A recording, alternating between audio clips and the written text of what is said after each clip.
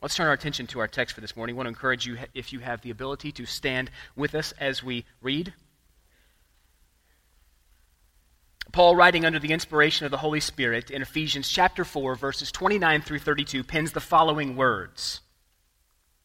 Let no corrupting talk come out of your mouths, but only such as good for building up, as fits the occasion, that it may give grace to those who hear. And do not grieve the Holy Spirit of God, by whom you were sealed for the day of redemption. Let all bitterness and wrath and anger and clamor and slander be put away from you, along with all malice. Be kind to one another, tender-hearted, forgiving one another, as God in Christ forgave you. You may be seated. Number 1 on your outline this morning, if you're taking notes, or number 4 in the progression of put-ons, is this. Our new life in Christ should be marked by words that build up instead of tear down. Our new life in Christ should be marked by words that build up instead of tear down. Let me draw your attention to verse 29. Paul says again, let no corrupting talk. Interesting language there. No corrupting talk come out of your mouths, but only such as good for building up, as fits the occasion, that it may give grace to those who hear. I think Paul gives us 3 very clear characteristics of Christ-like speech here in verse 29. I think the first characteristic that we see right on the surface of the text is this. As believers, our words should be edifying. Our words should be edifying. That's what Paul means when he says, let no corrupt talk come out of your mouths. He says our words should be edifying. The word translated corrupt or unwholesome there in verse 29. It's the word sapros. It means really to decay or to putrefy or to rot away. It describes things that are rotten, corrupt, disgusting, perishing, rank, foul, worthless. As a matter of fact, in Matthew's Gospel, Matthew chapter 7, that word there, sapros, is used to describe a diseased tree that produces worthless or diseased fruit. Remember, Jesus said a good tree is marked by good fruit, and a bad tree produces bad fruit. Bad there, translated in your Bible, is the Greek word sapros there. Bad fruit. The same word is used in Matthew's Gospel in Matthew chapter 13, used to describe fish that were discarded from the catch. Jesus said this, he said, the kingdom of heaven is like a net that was thrown into the sea and gathered fish of every kind. When it was full, men drew it ashore and set down and sorted the good into containers, but the bad they discarded. Same word there, bad. Has the idea of decaying, rotten, putrid, worthless, useless. In secular Greek writing, the word sapros there was used to describe rotten grapes that were left on the ground, spoiled fish, or even crumbling stones. We've all seen the facade of a building that's beginning to crumble away. Now put that in context when Paul says your words should be building up, not crumbling others down. Getting the idea of the word there? The basic meaning of the word relates to the process of decay that renders something unusable and unfit, even harmful. Now, think about our words. Our words can be unusable, unfit, unprofitable for those whose ears they land on. See, Paul presents us with a picture of a repugnant nature here. The nature of the old self, the old garment that was characterized by rotten speech. Just like that rotten fruit left on the ground, or just like that rotten fish doesn't nourish anyone, so unwholesome talk nourishes no one. Instead of rotten fare that contaminates and sickens and smells foul and creates an unpleasant atmosphere for all who come near and all who hear, we are to use words that build others up, that edify them, that are useful, profitable, that instead of causing rot and decay, nourish and give life. Is that what characterizes our speech? Is that what characterizes our speech? Or is our speech sapros, unwholesome, sickening to all who hear? The first characteristic of our language here is that it should be edifying. The second thing that I think we see very clearly right off the top of the text here is that as believers, our words should be appropriate. Paul tells us that. He says, as fits the occasion. Not only should they be edifying or building others up, but they should be appropriate words, words that fit the occasion.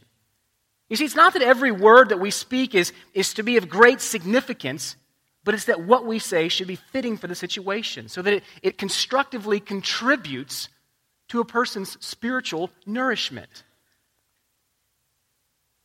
Obviously, we should never speak about things that might harm or discourage or intentionally disappoint others. Some things, though they are absolutely true and perfectly wholesome, are sometimes better left unsaid.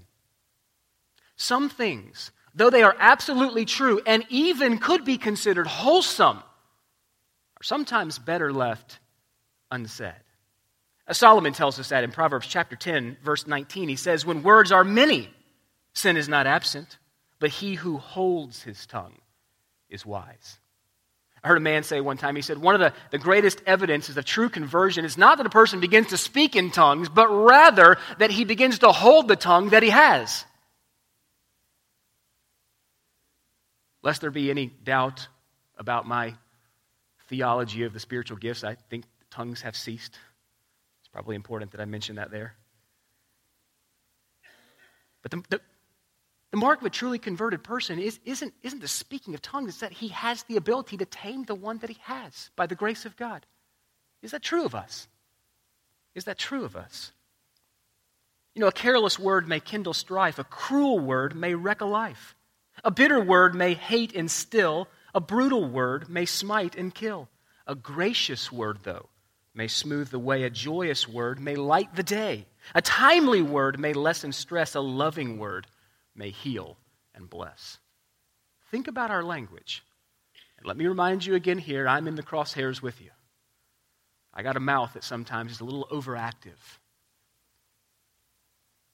The third thing that I think we see clearly on the surface of the text here in verse 29, the third characteristic of our speech is that as believers, our words should be gracious.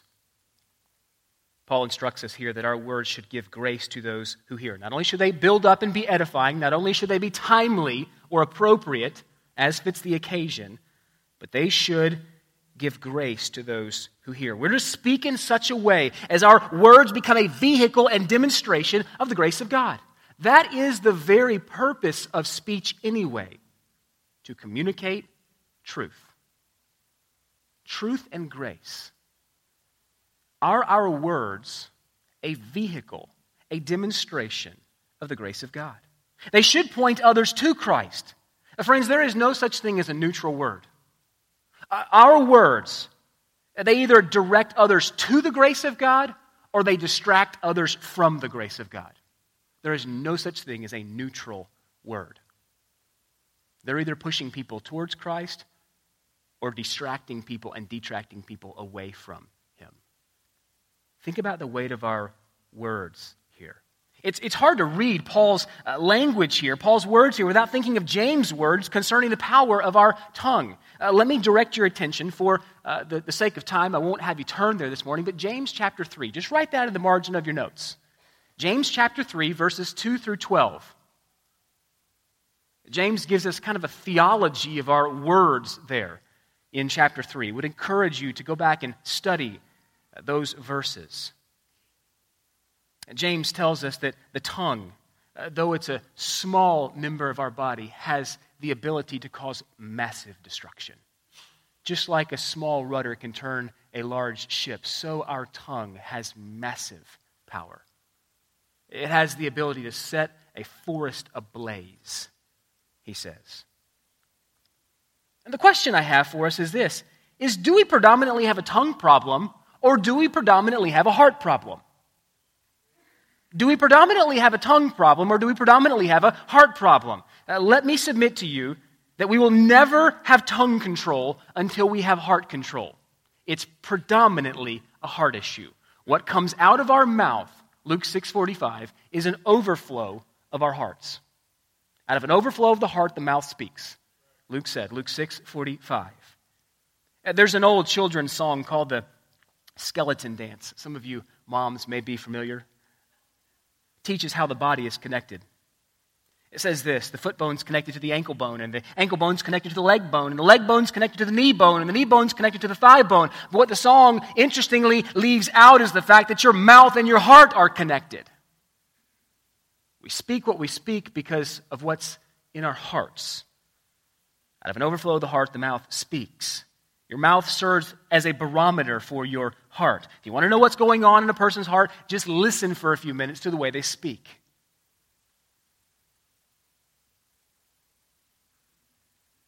People who haven't experienced grace or who understand very little of the grace they have received oftentimes speak with very little grace.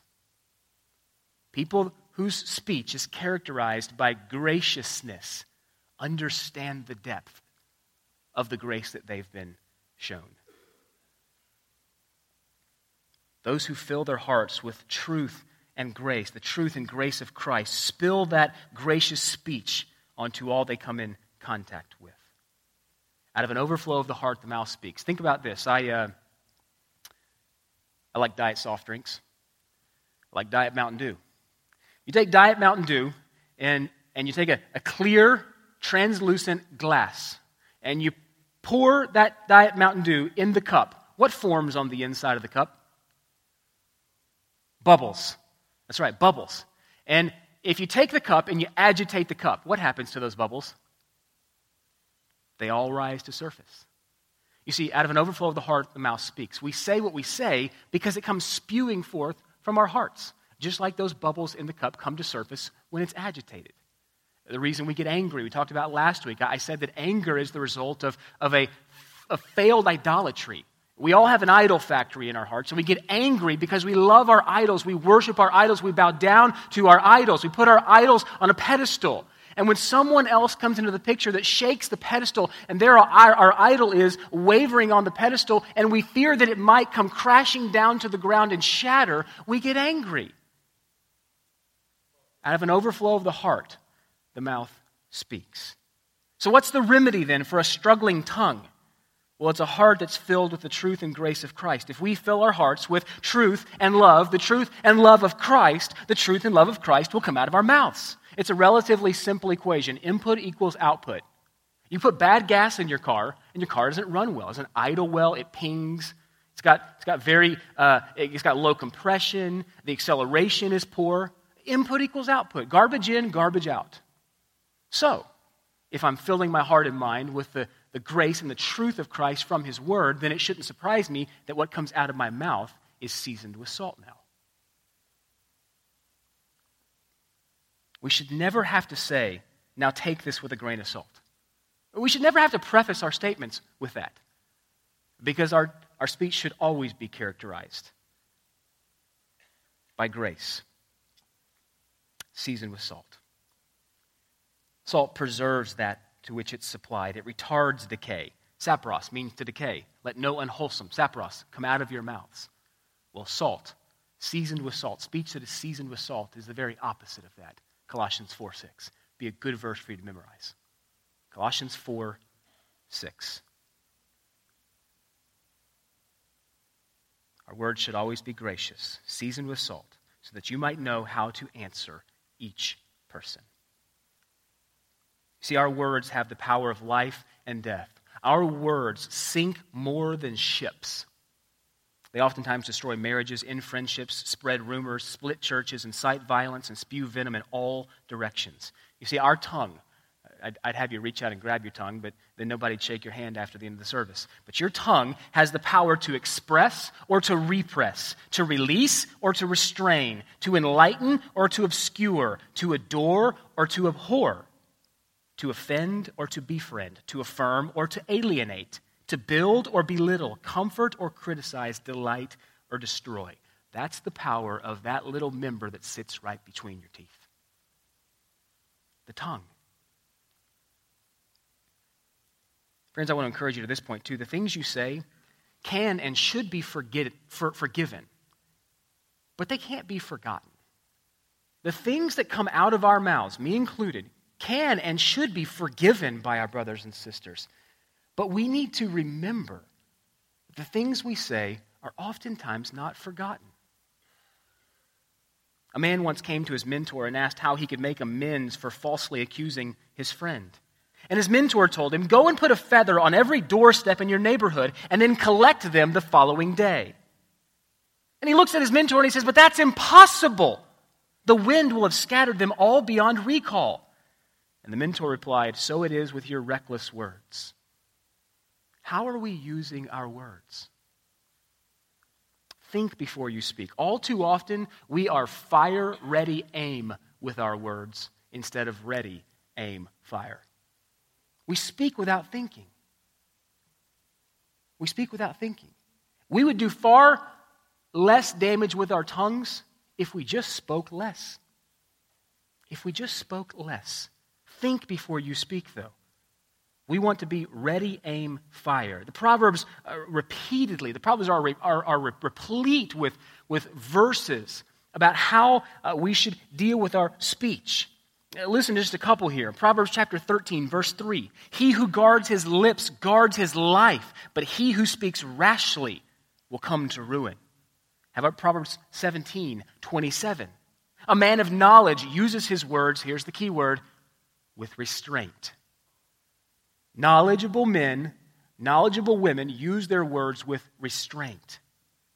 Proverbs 17:28, the very next verse. Even a fool is thought wise if he keeps silent, and discerning if he holds his tongue. And before you speak, I want to encourage you to ask three things here. You can file this. If you're anything like me, you might think in grids. I love grids. I love number 1, 2, 3, A, B, C. It just kind of helps me to hang thoughts in my mind here. Let me give you a grid. TKN. TKN. Think about this before you speak. Is what I'm about to say true? Is what I'm about to say true? Now, we need to come right on the heels of that and say, is it timely? Is it appropriate for the situation? Even if it is true, we need to ask ourselves, is it T? Is it true? Secondly, K, is it kind? Is it going to build up or is it going to tear down? And then lastly, N, is it necessary? Is it true? Is it kind? And is it necessary? If it doesn't meet those requirements, hold your tongue. And even though you hold your tongue, you may still have to do some heart searching. Okay? Because just because evil doesn't spew from our mouths doesn't mean it's not simmering in our hearts. Okay? TKN, is it true? Is it necessary? Is it kind? Thinking about your words, are your words profitable? Do they build others up? Are they useful for edification? Let me just ask you some application questions here. Just think. Don't write. You can get these questions later if you want to. My manuscript will be online in its entirety. But just think here for a moment. Do your words reveal frustration with people and circumstances? If so, they're probably unwholesome words. Do your words attempt to take control?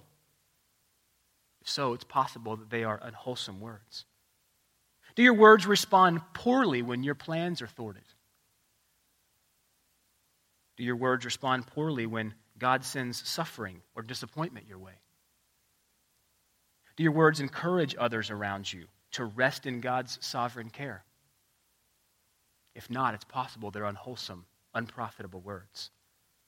Do your words point to evidences of God's loving hand? Do your words reveal the encouraging work that God is doing in others? Do your words reveal that you are resting in God's control or that you're wrestling with it? What do your words reveal when others stand in the way of your desires? What do your words reveal when others seem to be blessed and you seem to be passed by? Do your words express a heart of gratitude and thankfulness? How often are grumbling and complaining a part of your everyday conversations? Do your words express a critical, impatient, or accusatory heart? Have you been using your words more for winning others or for warfare against them? Have your words revealed that you're acting more as an agent of discord or an agent of reconciliation? Just some questions to ponder. Paul says, let no unwholesome talk come out of your mouths, but only such as fits the occasion, that it may give grace to those who hear. Our new life in Christ should be marked by a tongue that is radically changed. The second point in your outline this morning is this. Our new life in Christ should be marked by an increasing sensitivity to the Holy Spirit. Let me direct your attention to verse 30. Paul says this. He says, "And do not grieve the Holy Spirit of God, by whom you were sealed for the day of redemption." You see, your words not only have an effect on you and the person with whom you're speaking. Look back at verse 30 again. There's a third party listening to our words. There's a third party involved in our unwholesome words, if that's what they are, or our righteous words, if that's what they are.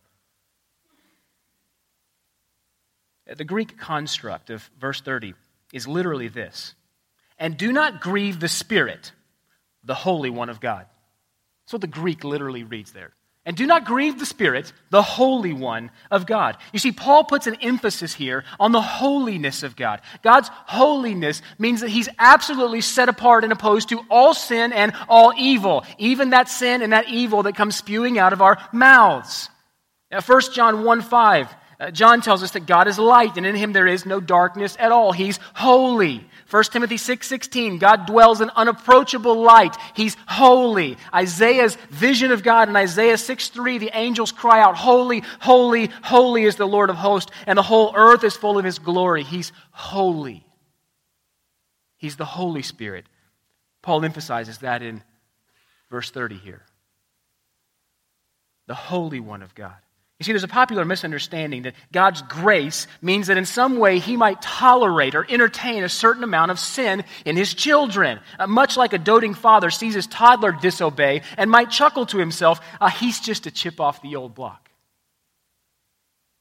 But the Holy Spirit never chuckles at our sin. He's holy, and that means that all sin, especially the sin of His redeemed children, grieves His heart. When His children refuse to put off the grave clothes and to put on the grace clothes, it grieves His heart. The Holy Spirit is pained when Christians lie instead of speaking truth. He's pained when we become unrighteous instead of righteously angry. He's pained when we steal instead of working hard and sharing with those in need. He's pained when we speak in such a way as tears others down instead of communicating grace. You see, every taint of ingratitude or self-will or unbelief or harbored wickedness by the believer, it violates the new creation to which we belong, and it grieves the Holy Spirit. Friends, our walk as a Christian should never be characterized as careless. A careless walk should never characterize a Christian's life. We must remember that the one who resides in us, the one whose Spirit we've been sealed with, the promised Holy Spirit guaranteeing the redemption that is to come, way back in chapter 1, is holy, holy, holy. Charles Spurgeon, who's been noted as the Prince of Preachers, said this once. He said, "I think I now see the Spirit of God grieving when you're sitting down to read a novel and there's your Bible unread. Perhaps you take some book of travels and you forget that you've got a much more precious book of travels in the book of Acts, the story of your blessed Lord and Master. You have no time for prayer, but the Holy Spirit sees that you're very active about worldly things and having many hours to spare for relaxation and amusement. And then He's grieved because He sees that you love worldly things better than you love Him." Those are our idols that we enthrone. We get angry when people bump them. He goes on to say, although we would grieve the Holy Spirit, the word grieve is a painful one, yet there's honey in the rock. For it's an inexpressibly delightful thought that He who rules heaven and earth and is the creator of all things, the infinite and ever-blessed God, condescends Himself to enter into such infinite relationships with His people that His divine mind may be affected by our actions, either pleasing Him or grieving Him. What a marvel that deity should be said to grieve over the faults of being so utterly insignificant as we are. Sin everywhere must be displeasing to the Spirit of holiness, but sin in His own people is grievous to Him in the highest degree. He will not hate his people, but he does hate their sins. And he hates them all the more because they nestle in his children's bosom. The Spirit would not be the Spirit of truth if he could approve of that which is false in us.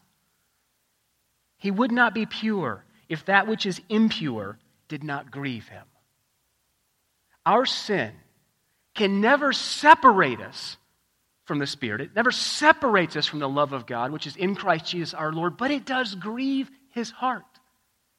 It does grieve his heart that he dwells within us. And when we sin, we bring him into that. And his heart is pained.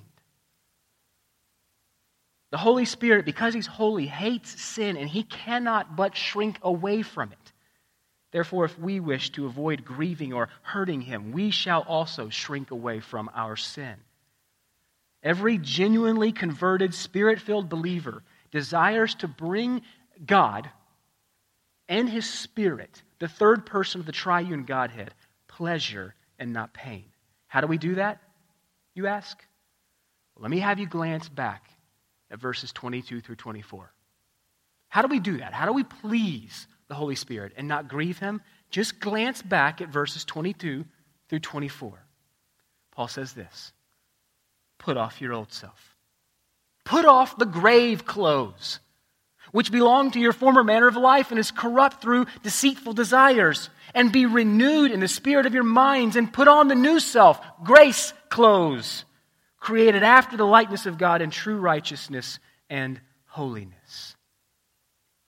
As believers, our new life in Christ should be marked with an increasing sensitivity, an increasing desire to please God, instead of continuing in our old manner and our old way of life, which grieves and pains his heart. If there is no sensitivity in your heart for the grieving of the Holy Spirit, I submit to you that it's possible that you've never had a changed heart. If you can sin and it does not pain your heart because it pains the heart of God, then you may not be truly converted. And if that's you, I would cry out to you this morning, repent and believe right where you sit. Today is the day of salvation. We're not guaranteed another moment, and that's not to frighten you, that's reality, my friends. I mean, you could go get in your car and drive out of the parking lot, be T-boned at the intersection of Kings Highway and Mount Auburn, and be dead this afternoon. There's appointed each man one time to die, and then there's judgment. Will you be found in Christ, secure in him, or found in the first Adam, whose grave clothes cover you? Think about that. Think soberly about that. Paul encouraged us, and I'm encouraged myself to do this, to examine ourselves, to see whether we are in the faith. Does my life exemplify that of true conversion? Is there fruit in my life?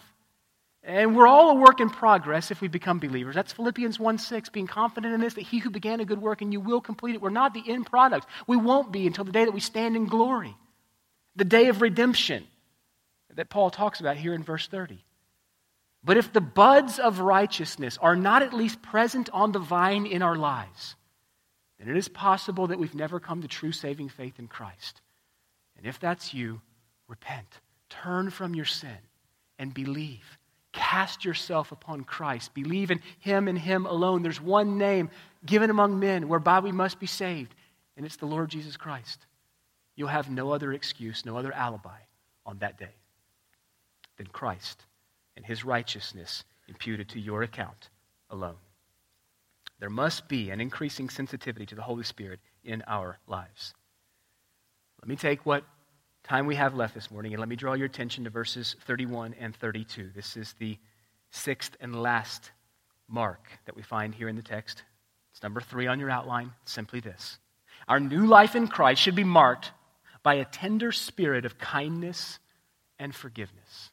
Our new life in Christ should be marked by a tender spirit of kindness and forgiveness. Let me draw your attention again to verses 31 and 32. Paul says, "Let all bitterness and wrath and anger and clamor and slander be put away from you.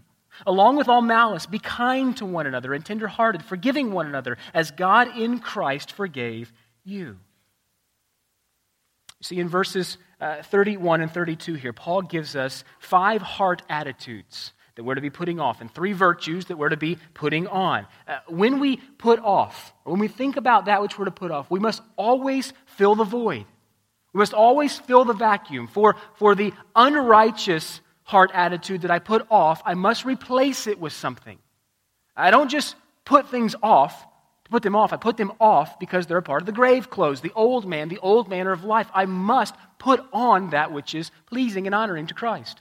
Paul gives us that put on, put off method here in Ephesians chapter 4. We have a redeemed heart if we know Christ, but that redeemed heart resides in a fallen flesh. And our natural tendency, even as believers, though we should be growing in holiness, though we should be growing in righteousness, though we are not sinless, we should be sinning less. Okay? But our natural tendency in this flesh is to sin. And the natural tendency of sin is to grow into greater sin. You see, a Christian's sin can grow just like an unbeliever's sin can grow. If it's not checked, our inner sins of bitterness and wrath and anger will inevitably lead to the outer sins that Paul lists here of clamor and slander and malice. Look with me at what Paul exhorts us to put away here in verses 31 and 32. First, he says, put away all bitterness. Put away all bitterness. The word bitterness there has the idea of that which is pungent or even poisonous. It's a word that was used to speak of bitter or poisonous food or drink in Scripture. As a matter of fact, in Revelation chapter 8, verse 11, we're told of water that was bitter and caused those who drank it to die. It's a fitting word, bitterness there, because it describes poisoned relationships. What is bitterness? Let me define it briefly for you here. What is bitterness? Bitterness is anger that's been nurtured and kept alive. Bitterness is anger that's been nurtured and kept alive. It's the smoldering fire of resentment, a grudge-filled attitude that consumes us from the inside. We see it most often in ourselves when we feel victimized in some way.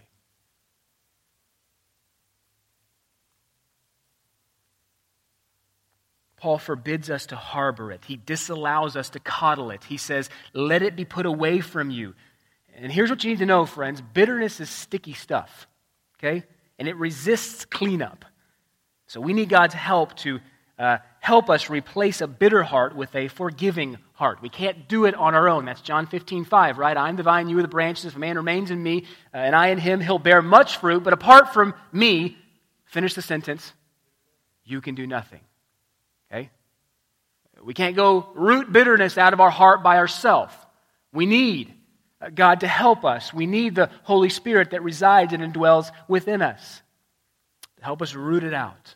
Paul says, put away all bitterness, that poisonous, smoldering ember of anger in our heart that we oftentimes coddle and nurse. Paul says, put it away.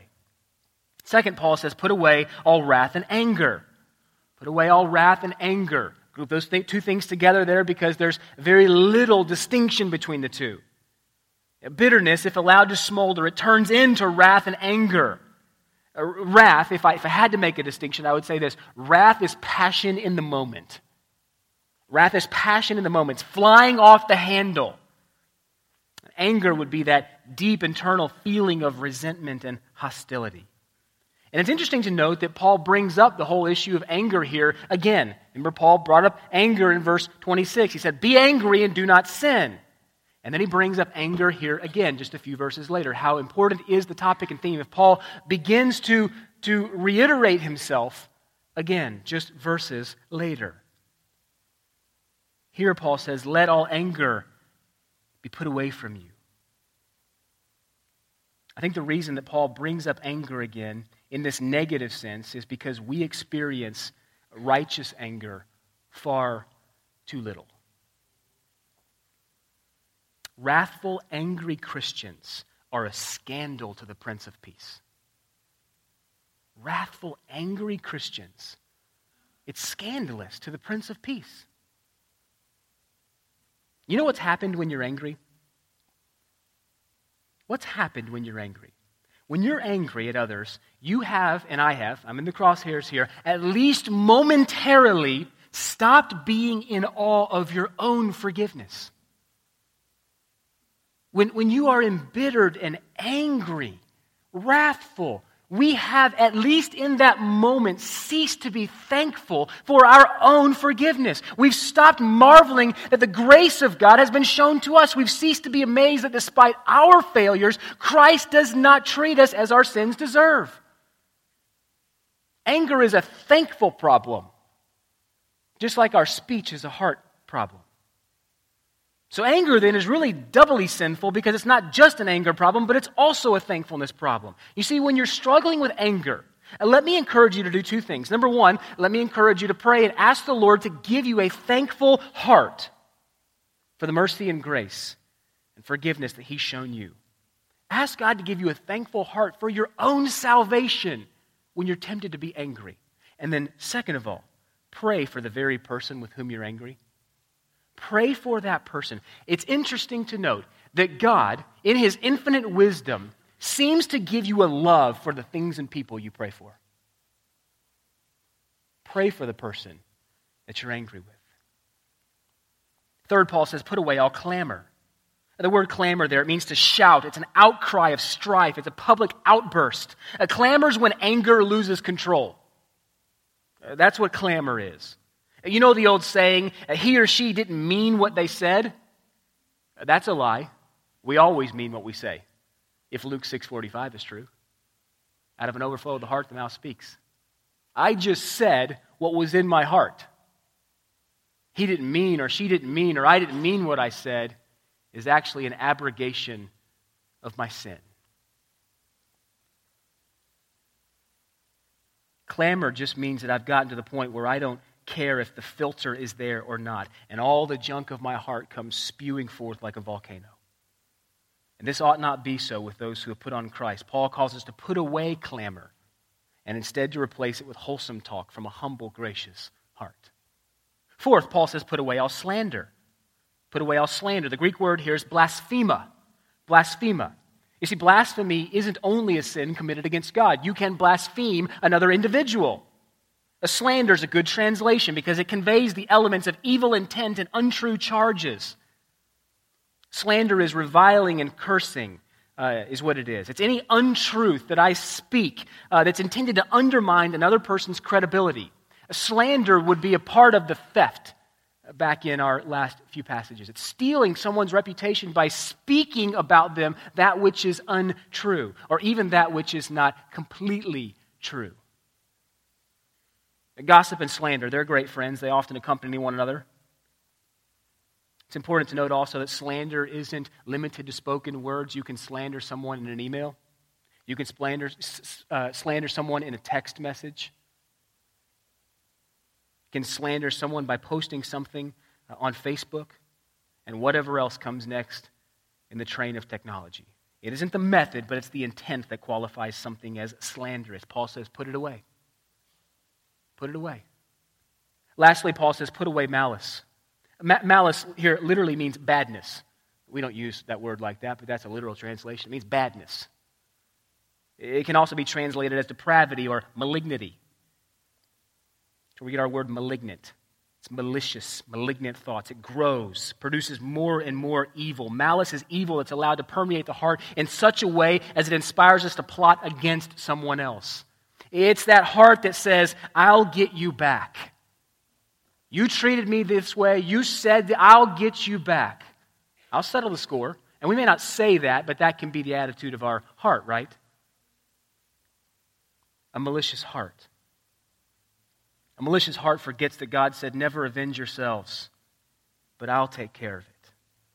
Malice characterizes our pre-conversion life, and we should actively be putting it off as we grow in grace. 5 things there that we should be putting off. Let me briefly here give you the 3 put-ons. Paul says first, be kind to one another. Be kind to one another. The word kindness there expresses the material usefulness of things with regard to their goodness and pleasantness and softness. Kindness. Not only are we to speak things that are useful to one another, but we are to act in a way as is useful, beneficial, serviceable to others. See, kindness it's gentle, it's gracious, it's that easy to be entreated disposition that allows others to be at peace in our presence. Kindness. Kindness. It's interesting to note the word kind here comes from the word kin and kindred. To relate kindly with others is to relate to them as our own kin.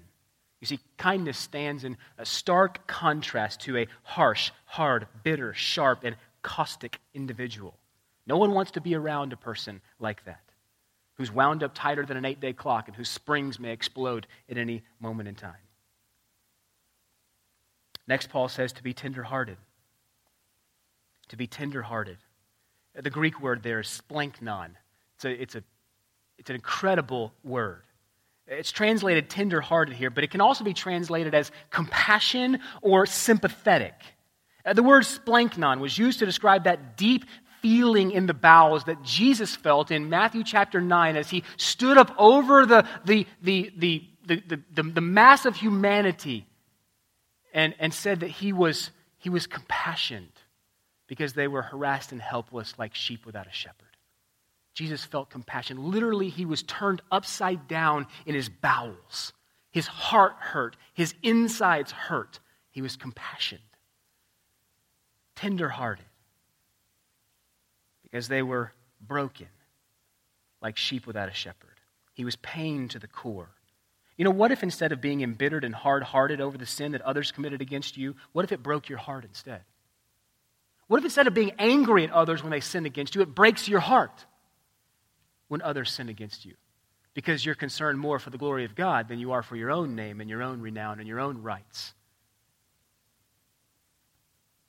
What if instead of saying, I'm through with you, you said, I can relate to you because I'm a sinner just like you? Just as meat is tenderized when you marinate it, so your heart and mind will grow increasingly tender as we let it marinate in the truth of God's word. If we're not letting our heart and mind be tenderized by the word of God, it's no surprise that we act the way that we do, and it's no surprise that we speak the way that we speak. Because there's no input that's any different from the input of the rest of the world. Garbage in, garbage out. It's a pretty simple equation. Lastly, Paul says, forgiving one another as God in Christ forgave you. Those who have themselves been cleared of the crushing debt of their sin must not exact from their brothers and sisters the petty debt of others. Love suffers long, and it puts the best construction on the most irksome behavior of others. Perhaps the most graphic picture of forgiveness is illustrated in the parable recorded in Matthew's Gospel, Matthew chapter 18, verses 21 through 25. It's the parable of the unforgiving servant. Remember when Peter came to Jesus and he asked him, Jesus, what are the limits on forgiveness? Lord, how often will my brother sin against me and I forgive him? And Jesus replied to him and told him the story of a man who had an unpayable debt. Jesus said this. Jesus said, therefore, the kingdom of heaven may be compared to a king who wished to settle accounts with his servants. When he began to settle, the one who was brought to him, who owed him 10,000 talents. And since he could not pay, his master ordered him to be sold with his wife and his children and all that he had and payment to be made. So the servant fell on his knees imploring him, have patience with me and I'll pay you everything. And out of pity for him, out of compassion, out of tenderheartedness for him, the master of that servant released him and forgave him of his debt. What a picture of salvation that is. God forgiving the unpayable debt of unrighteous rebellion against him. Unfortunately, though, that forgiven servant went and found one of his fellow servants who had a small amount of debt in comparison and imprisoned him for non-payment. You see, the very one who had eagerly accepted comprehensive forgiveness from his master wouldn't forgive a small petty debt of another. You see, friends, the forgiven servant in Matthew 18, that's you and that's me. That's you and that's me, oftentimes, who have been given have been forgiven an incalculable debt, and yet oftentimes turn to our brothers and sisters, our spouses, our children, our friends, and exact from them payment that is much more insignificant. I am the servant of Matthew chapter 18. To us, Paul says, forgive one another, as God in Christ has forgiven you. Is there a person in your life this morning that you've been sinfully withholding forgiveness from? Let me just pause and give you a moment to think about that. Is there a person in your life that you have been sinfully withholding forgiveness from? If so, I want to encourage you to go and reconcile with your brother or your sister. Brothers and sisters, we all fail. James tells us that we all sin in many ways. We all struggle to tell the truth, the whole truth and nothing but the truth. We all lose our temper and are selfishly angered. We're all thieves. And greater than petty theft, we have robbed God of the glory that is due his great name, and we do it every time we sin. Every one of us struggles with a foul mouth, letting words escape that destroy instead of building others up. We grieve the Holy Spirit when we entertain our sin. And we love our idols instead of standing in reverence and in awe of Christ. And each one of us, in each one of us, are the seeds of bitterness, wrath, clamor, slander, malice, unkindness, lack of compassion, and unforgiveness. But thanks be to God. Thanks be to God that where we failed, Jesus Christ succeeded. Jesus Christ, the perfect Son of Man, the true and better Adam, who is without trace or stain of sin, has come to save hell-bound men and women just like you and just like me.